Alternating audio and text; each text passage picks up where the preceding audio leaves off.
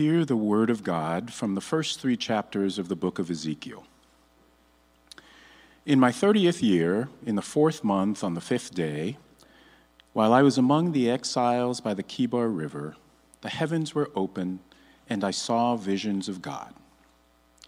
On the 5th of the month, it was the 5th year of the exile of King Jehoiakim, the word of the Lord came to Ezekiel the priest, the son of Buzi, by the Kibar River, in the land of the Babylonians. There the hand of the Lord was on him. I looked, and I saw a windstorm coming out of the north, an immense cloud with flashing lightning and surrounded by brilliant light. The center of the fire looked like glowing metal, and in the fire was what looked like 4 living creatures.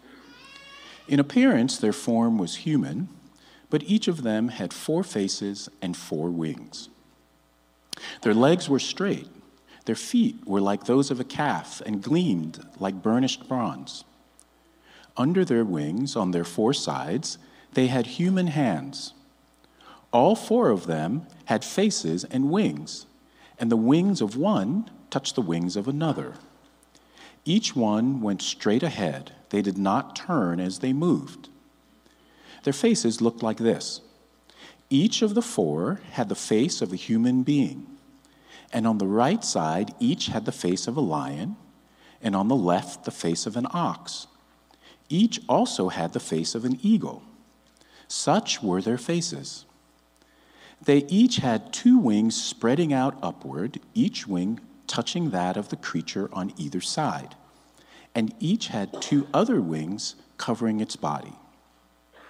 Each one went straight ahead. Wherever the Spirit would go, they would go, without turning as they went. The appearance of the living creatures was like burning coals of fire or like torches. Fire moved back and forth among the creatures. It was bright, and lightning flashed out of it. The creatures sped back and forth like flashes of lightning. Spread out above the heads of the living creatures was what looked something like a vault, sparkling like crystal and awesome. Under the vault, their wings were stretched out one toward the other, and each had 2 wings covering its body. When the creatures moved, I heard the sound of their wings, like the roar of rushing waters, like the voice of the Almighty, like the tumult of an army.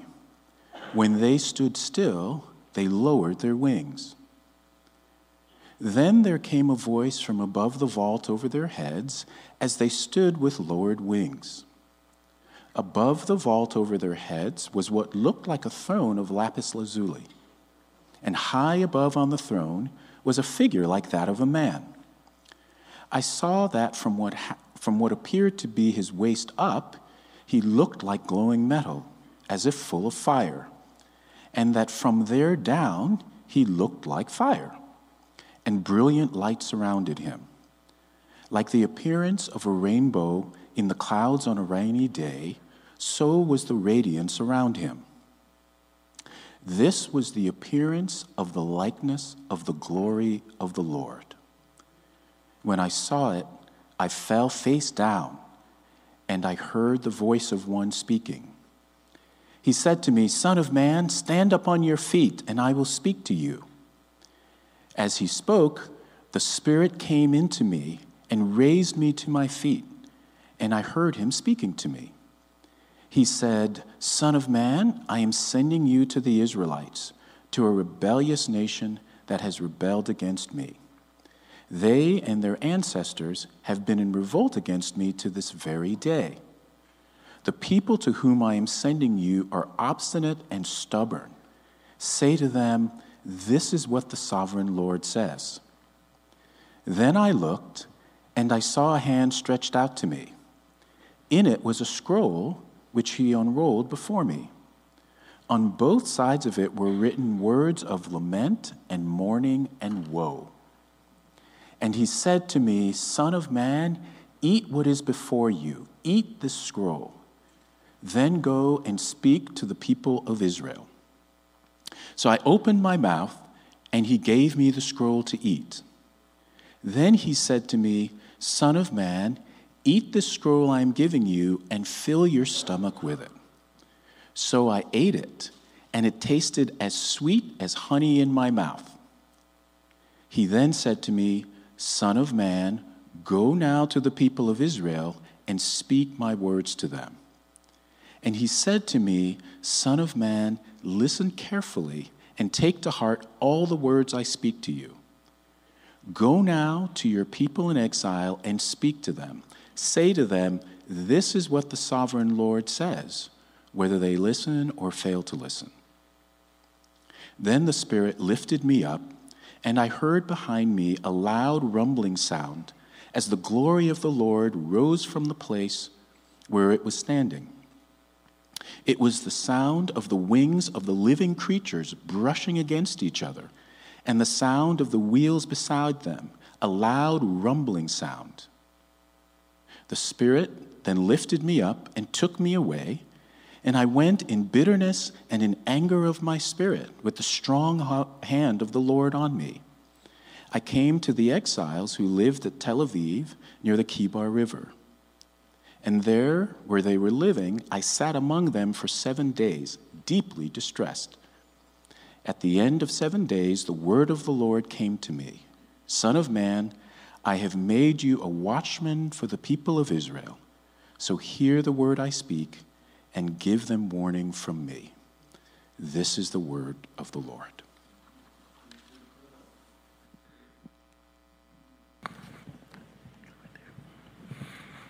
Good morning, family. Happy New Year. It is so good to be with all of you again in sacred assembly to worship our living Savior together. As most of you know already, I was out of the country last week visiting my father, and I'm so thankful for that time. It was thankful for all of you who've been praying for me as my father is in the process of reaching the end of his life. Thank you for the encouraging notes, for the prayers, for the love, for the gifts. I just wanted to share how much I appreciate and all of you guys and being family together during this time.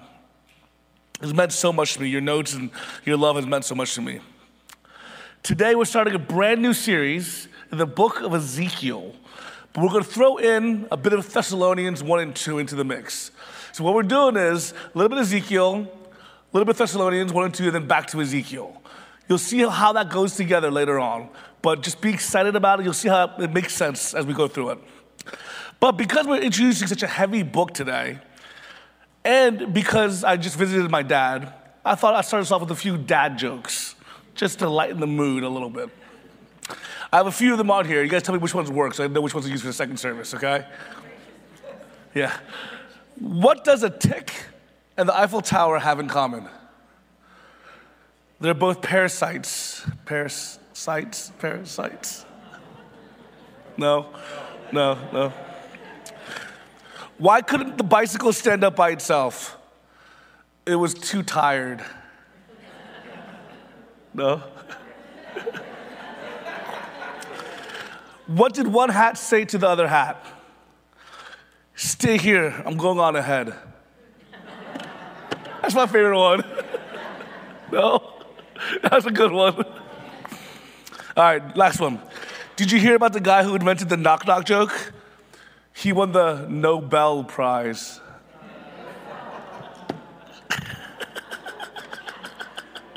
That was so bad. Okay. All right, the hat one, is that the best one? No? That's my favorite. All right, that's enough, okay. Guys, let's look into the book of Ezekiel. And in order to start this series well, we're going to have to start off with some history. So this is typically Danny's favorite spot, but I went first, so I get to do the history this time. And I want you guys to just get a little bit of the history of what happened right before where we're at in the book of Ezekiel. Now, almost 600 years before Christ, Ezekiel lived in what they called declining times. And if you experience this, you would understand what that means. He lived at the end of the Davidic dynasty, the dynasty that sat in the Jerusalem throne that began with David. The last good reforming king that the Davidic dynasty had was King Josiah. And that was 640 to 609 BC. He attempted many godly reforms, but he made a foolish alliance at the end of his life and was killed at 609 as a relatively young man. His son, Jehoahaz, took the throne, but he only lasted 3 months until the regional superpower, which was Egypt, transported him off to Egypt and replaced him with his brother Jehoiakim, with an M at the end. The reason I say the M, there's somebody who's named Jehoiachin, Chin, sounds very similar, M-N at the end. Now, there were heavy tax burdens laid on the people under Egyptian rule. Jehoiakim was corrupt. He had grandiose visions of himself. He reintroduced pagan cults. He was a bad king. Violence abounded in the land. In his 4th year, in 605 BC, the Egyptians, who they owed tribute to, were crushed in battle by the new coming superpower, Babylon. That was the new superpower of the day. Judah then became a tributary to, no longer to the Egyptians, but now to the Babylonians. So Judah from then on was ruled by the Babylonian Empire. 4 years after that, Jehoiakim rebelled in 601 BC. Now the Babylonian king Nebuchadnezzar sent contingents of his forces to Judah. In 598 in December, he moved his army to besiege the city of Jerusalem. Jehoiakim suddenly died. We don't know why, he just suddenly died. And his 18-year-old son, Jehoiachin, or Jehoiakim, that's the one with the N at the end, became to the throne. At the age of 18, he became king. He didn't choose between surrender or fighting against the world superpower of Babylon. He listened to his advisors, and he surrendered in 597. The palace retinue, the palace, the queen mother, the leading craftspersons, citizens, men of valor, the noble people at the time, including Ezekiel, were then transported 700 miles away to Babylon. Now, guys, when we say 700 miles, that seems like a lot even now, but you gotta imagine how much further that was back then, right? 700 miles, what is that, like 9 hours of driving, 10 hours of driving? Something like that, right? Roughly. I can't even imagine, but back then, this is no driving, transportation, you're barely walking. 700 miles away, he was exiled from home.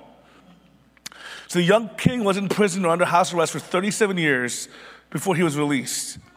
Then he did not return to Judah. He died in exile. And he was still regarded by the Babylonians as a rightful claim to the throne. But back home in Jerusalem, his uncle Zedekiah was installed as a kind of caretaker king. Ezekiel never even refers to him as king at all.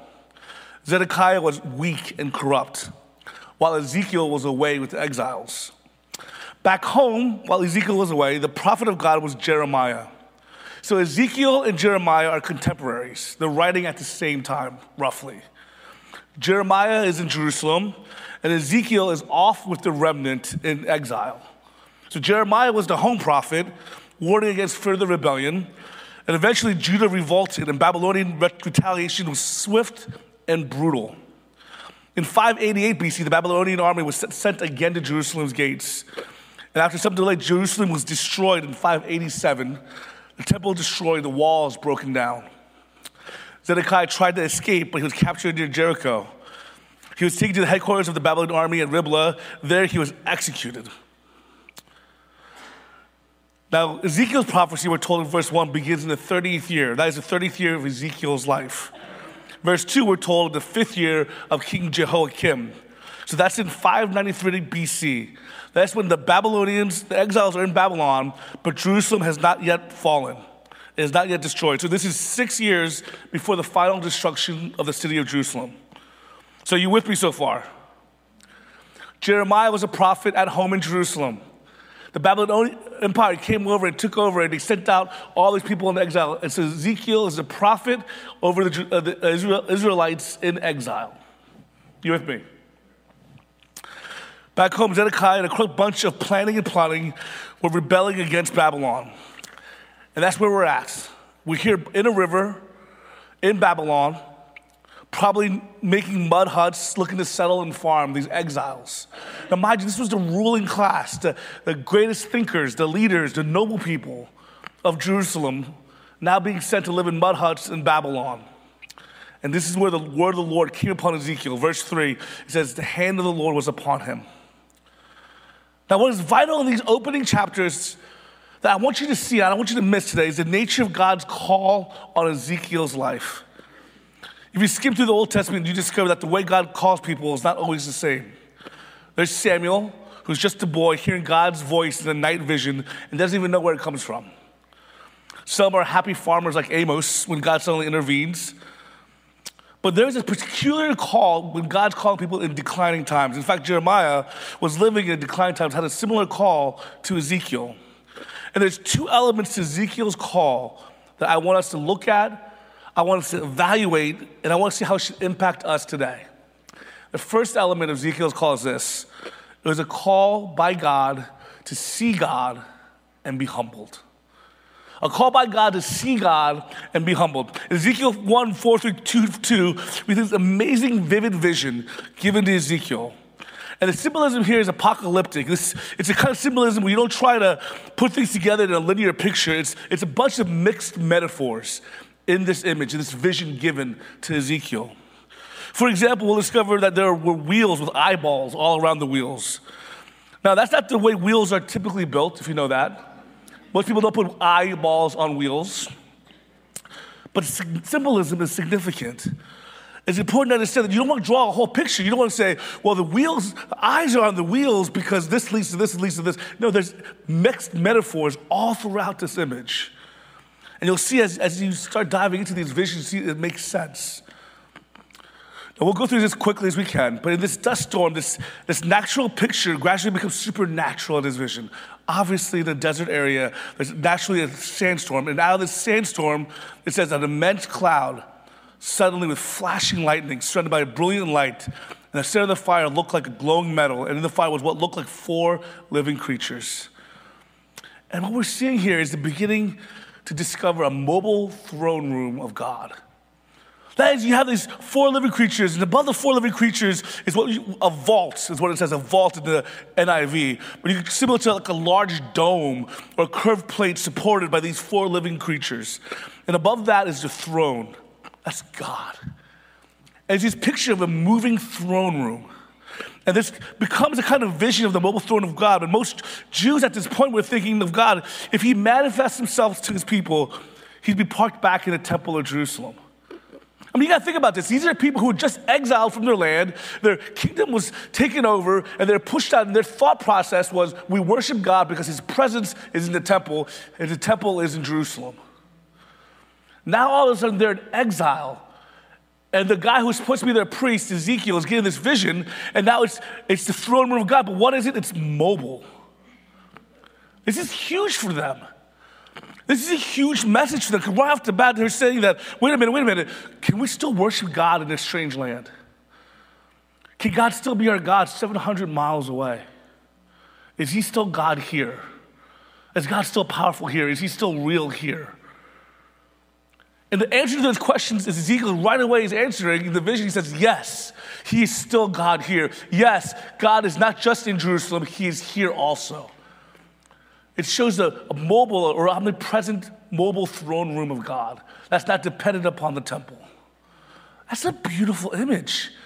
What a message of hope immediately comes in this prophetic vision given to Ezekiel. That yes, God can still be your God in a strange land. Even when you're conquered, he's still God. He still sits enthroned. Nobody else but God. He's everywhere.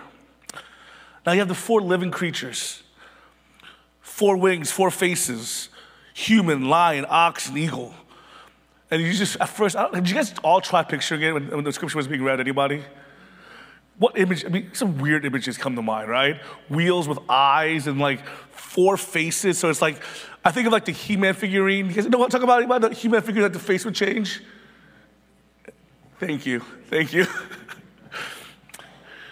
It's such a weird image, but what does it mean? And it's hard for us because we don't have the same imagery, the same traditions, the same common language of the ancient Near East. But let me help you guys a little bit with this. There's a few things about it. Number one, the human face. The human face is meant to show the intelligence, the rational thought processes of the throne room of God. Obviously, the belief system that human beings are the highest, most intelligent out of the created order, which some could argue that. Some human beings are not very smart. But that's the idea behind it. In the created order, the human being is the most intelligent. It's this idea that the human face shows the intelligence, the rational thought, logic. The lion's face is a symbol of royalty.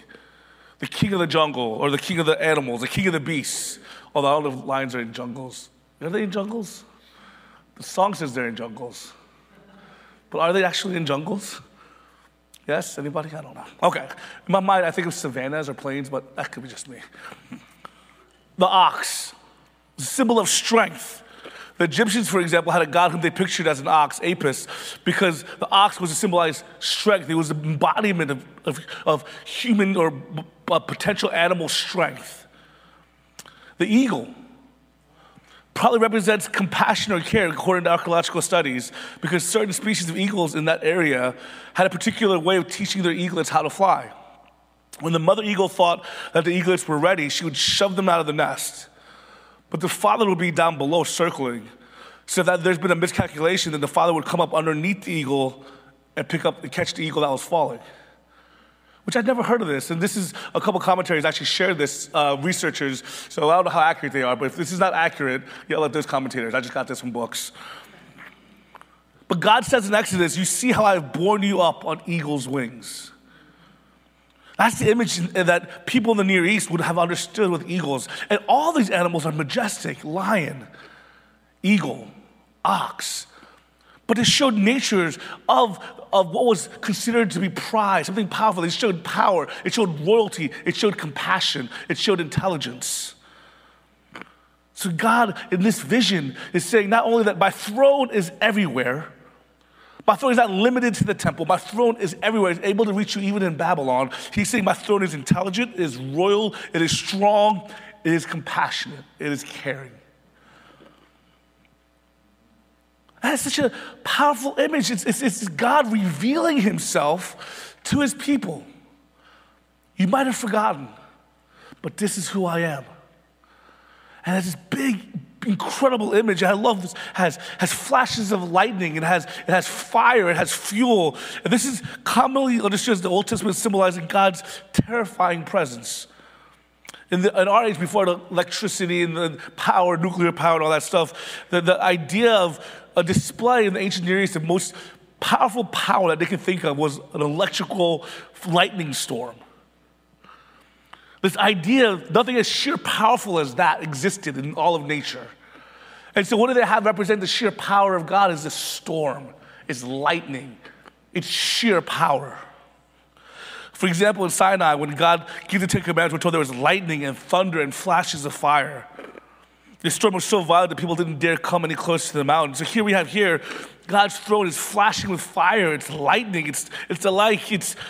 Guys, I want you to get this. This is what they're trying to portray. Is Ezekiel is seeing is that the throne of God is here, but it's ridiculously powerful. It's so bigger and so much beyond what anything he can comprehend. He's trying to use words that pales in comparison. He has nothing to say. Just like, this is ridiculous. The most powerful thing I can think of doesn't even compare to what God's throne is. And he's communicating this.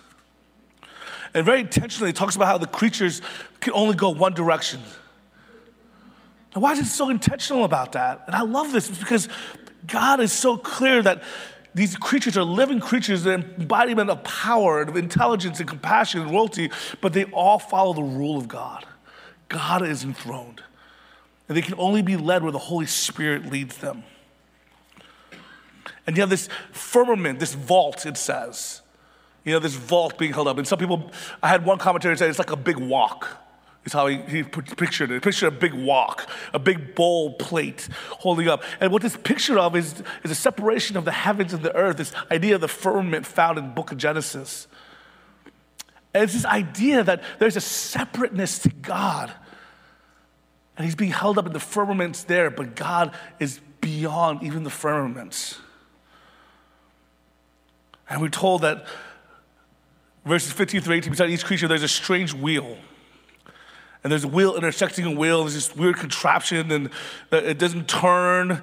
The wheels don't turn at all. They don't get steered. It's just rims are also high and awesome. They're full of eyeballs, which just idea just creeps me out.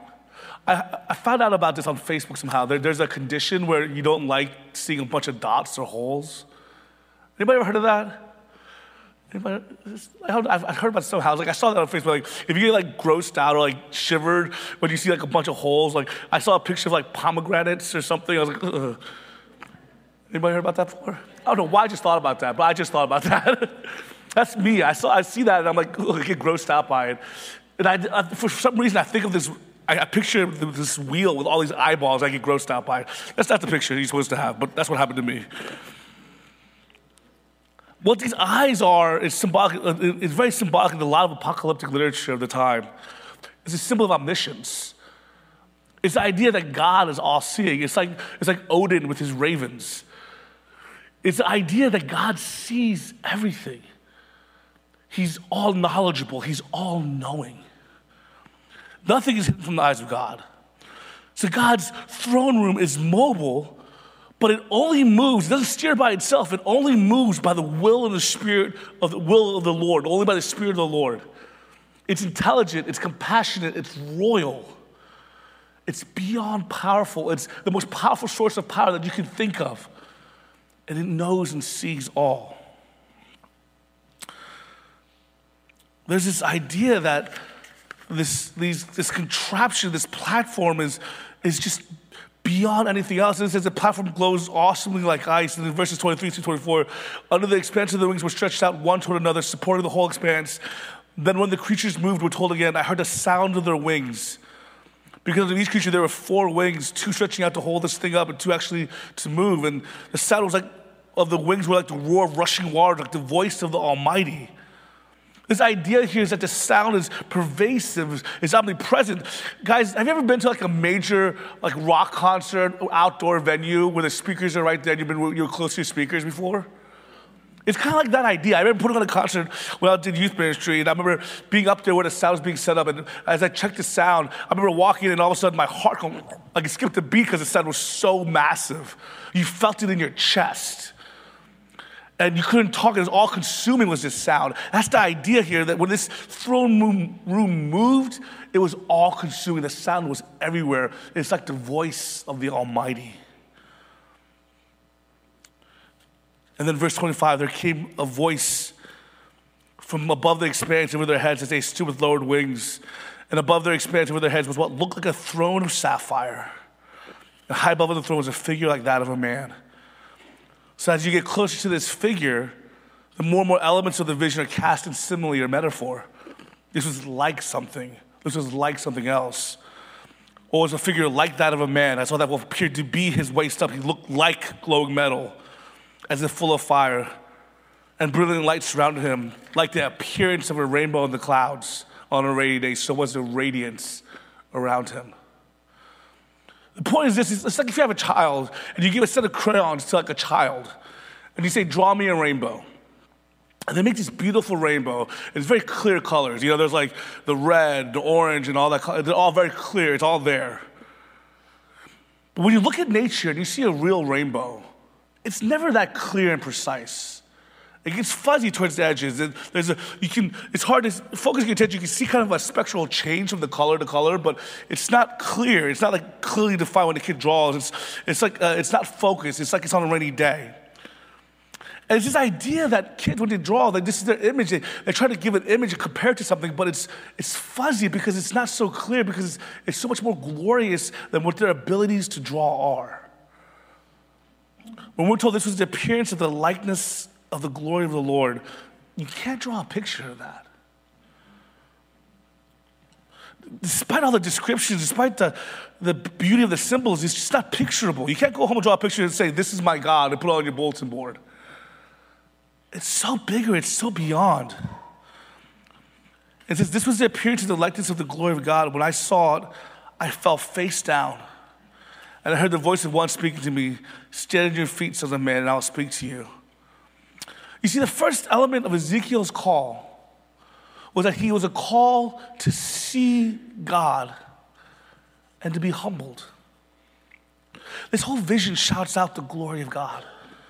Look at his majesty, understand his glory. Now, the imagery was made for someone in the ancient Near East, so a lot of that is missed by us. A lot of us don't understand the imagery of an ox, because how many of you actually have used an ox to plow a field before? Probably not many of you, right? But for them, they would understand. For us, maybe the imagery would be totally different. If God decided to give you this image of him now, it might look totally different. But in the ancient Near East, that's what the symbol was. It was power, it was royalty, it was majesty, everything glorious, everything majestic, everything big. But don't miss the importance of this message, is that he is glorious. Is that God is so big, he's so transcendent, he's so much more majestic, more incredible, more awesome than you could ever imagine. There is not enough descriptive words to describe who and what God is. There's not enough images, there's not enough comparisons, there's not enough to say God is so big, so incredible, and so mighty. That's the point. And we need to see this and be in awe of God. Please hear me well, my people. I think we run to the temptation or the easy cycle of losing our awe.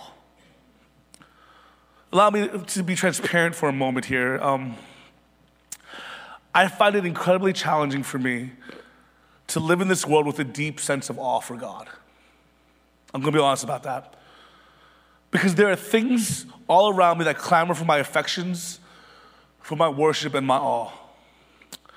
I can often control most elements of my life, and I can often accomplish good results through effort and hard work. Science can explain away most elements of life, and most days I can forget or ignore God. That's the truth for me. I'm being transparent. And what a sad state that is, to lose your awe of who God is.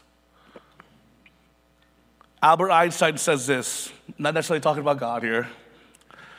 He says, he who can no longer pause to wonder and step wrapped in awe is as good as dead. His eyes are closed. Albie got it right here. It's called Albert Einstein, Albie. But if we start losing our ability to truly see and understand and be in awe of who God is, then we're blind and we're dying. Paul Tripp says this: when awe of God is absent, it is quickly replaced by awe of ourselves. When awe of God is absent, it is quickly replaced by awe of ourselves. I mean, do you get it? We must never lose our awe of God, his holiness, his glory, his majesty, his goodness, his love, his passion, his righteousness. He is worthy of our awe and worship. And this passage of Ezekiel is screaming that out us today. And we need it, guys. We need God to be awesome. We need a creator God that is beyond us. Because if there isn't, then we have only ourselves to worship and depend on. And can I tell you, that is not enough for me. If who I am or what humans can do is the extent of awe in this world, then we are so to be pitied, because I've seen the result of what men can do.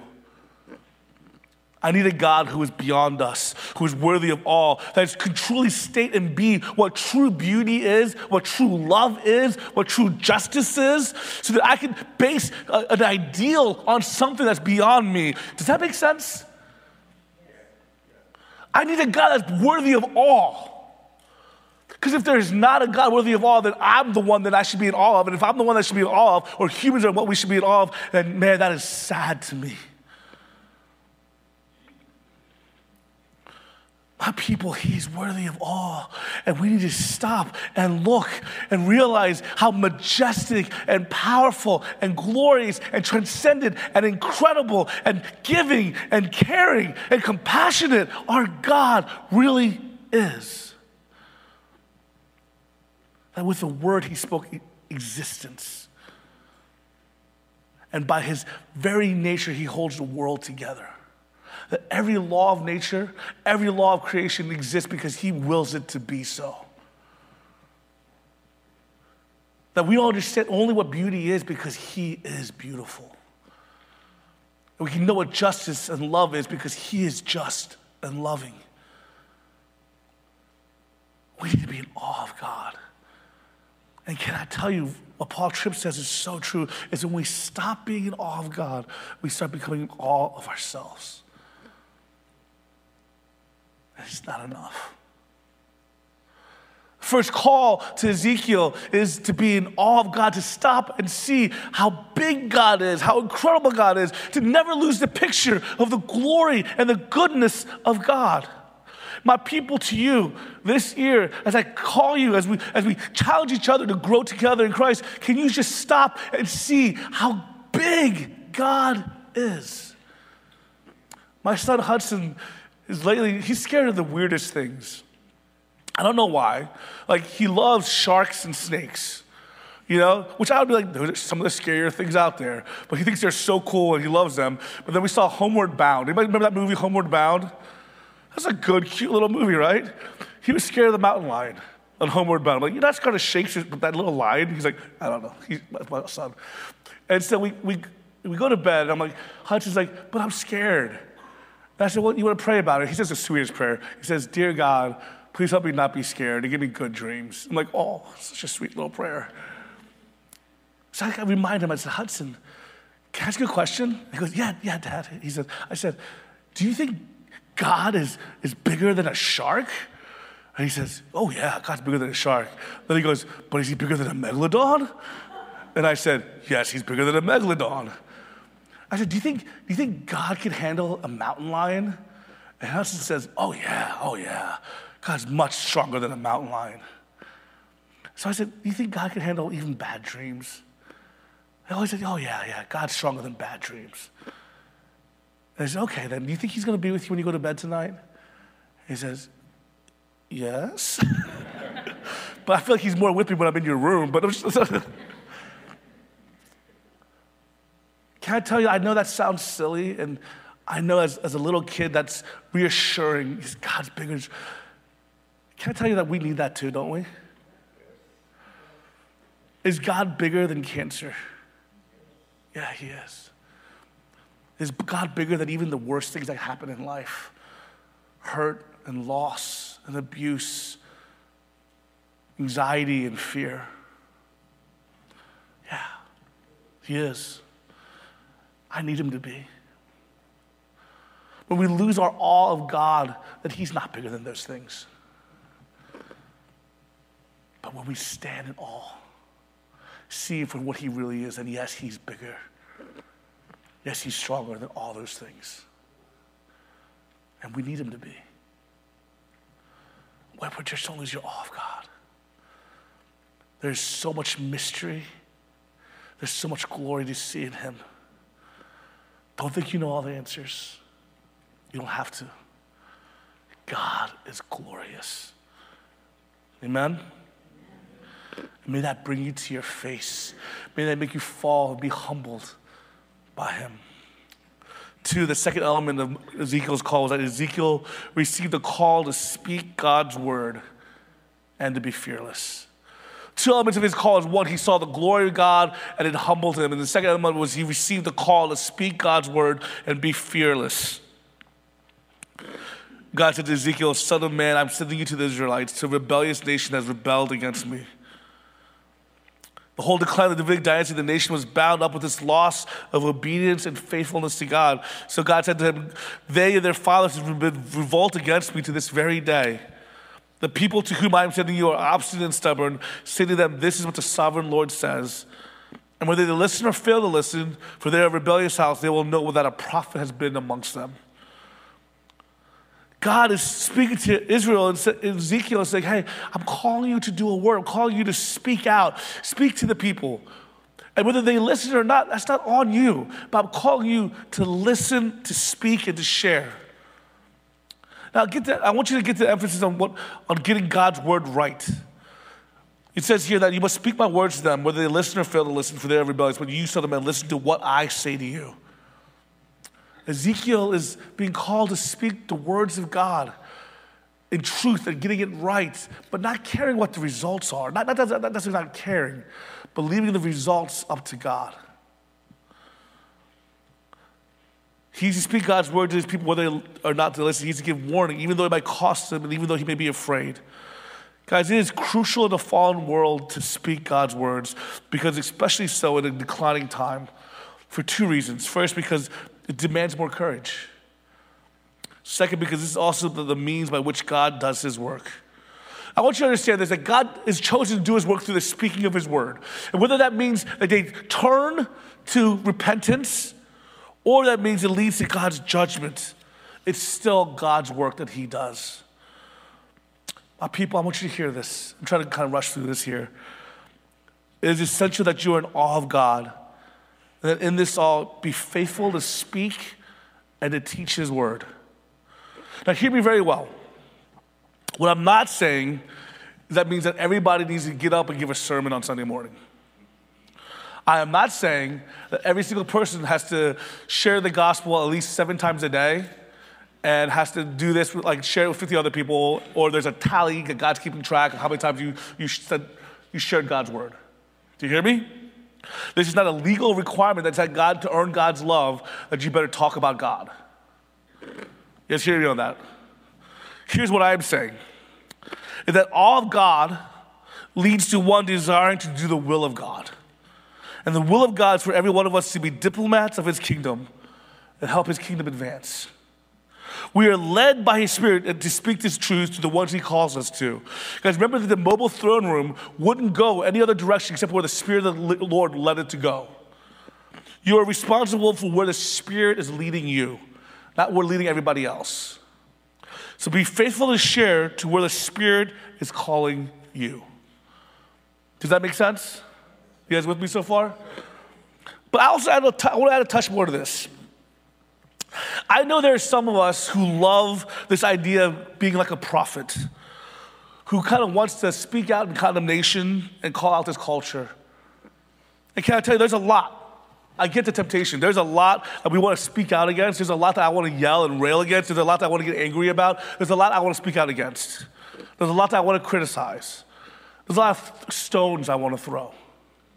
And there's a lot of things that deserve it. Do you hear me? But I just want to say this one quote that I saw on Facebook the other day. It's hard to throw stones while washing feet. You say that again. It is hard to throw stones while washing feet. Facebook sometimes has some good stuff. What it means, guys, is that as we're doing the call of Jesus to wash feet, to humbly love and serve, that means we can empathize well with people. That means we're loving them well and serving them well. Then it's really hard to throw stones. It's really hard to condemn. That's what we're called to be. Don't get me wrong, there are times when we're supposed to speak out and condemn what needs to be condemned and spoken out against. But those are more rare and few. I think the majority of the time we're called to wash feet. Does that make sense? And when we speak, hear me very well, when we speak of the posture of one who is washing feet, that's received differently, isn't it? When we speak as one who's washing somebody else's feet, and when we share, that's received differently than someone who is casting stones and then sharing.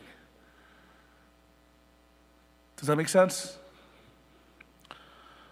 Guys, can we look different? What would it be like if we were the people who live in awe constantly? We're the ones who see the glory, the majesty, the beauty, the incredible righteousness of God, and we are in awe. We are just so moved by it, that the love of Jesus on the cross moves us. The grace moves us. We're in awe of it all the time, and then we speak out of the positions and the posture of those who are washing feet. What would that do?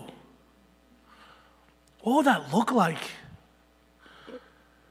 How incredible would that be? And guys, that's not something different. This is the message of the Bible. This is in Ezekiel just as much as it is in the New Testament. This is what we're called to. Can we live in awe of God? Can we see his majesty, understand his grace and goodness, be in awe, fall on our faces, and while on our faces in awe of God, wash the feet of the people around us.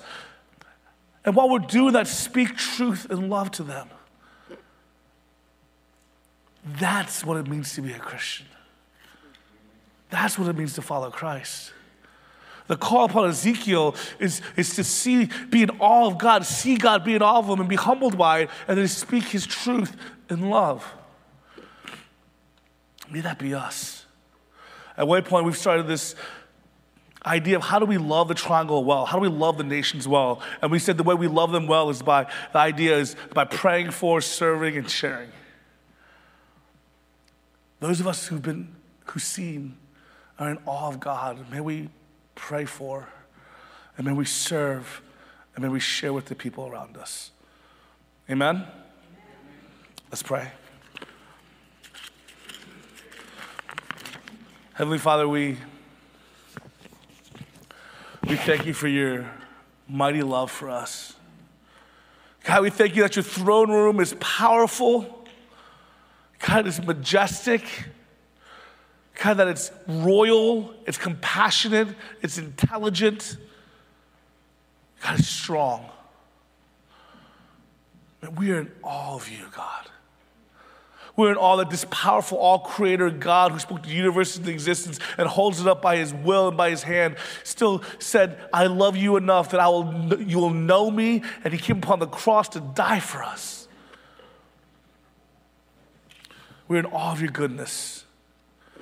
Now may we share that goodness with the world around us. In Jesus' name we pray. Amen.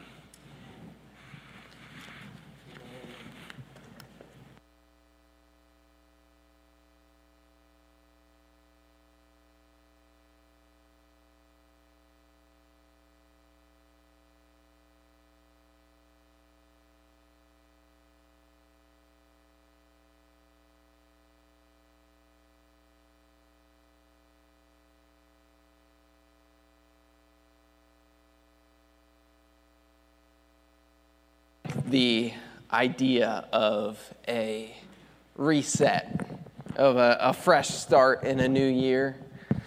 And I think sometimes we can approach the table like that, like maybe this is a refresh, or a restart in my relationship. I want to maybe think about it a little differently as we come. Erica led us earlier in the service in a prayer of confession. And when we see God, as Lawrence pointed us to, when we see his glory and stand in awe of him, I think of when Isaiah in Isaiah 6 saw the Lord, his response was, woe to me, I am ruined. I am a man of unclean lips. I live among a people of unclean lips, and my eyes have seen the King, the Lord Almighty.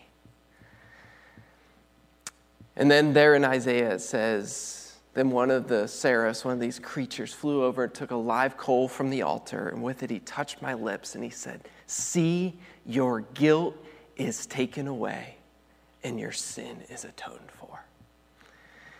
And this is the message of the gospel that we see even in the Old Testament, through these prophets that sometimes feel a little mysterious, is the message that there is grace and forgiveness in the midst of our unworthiness.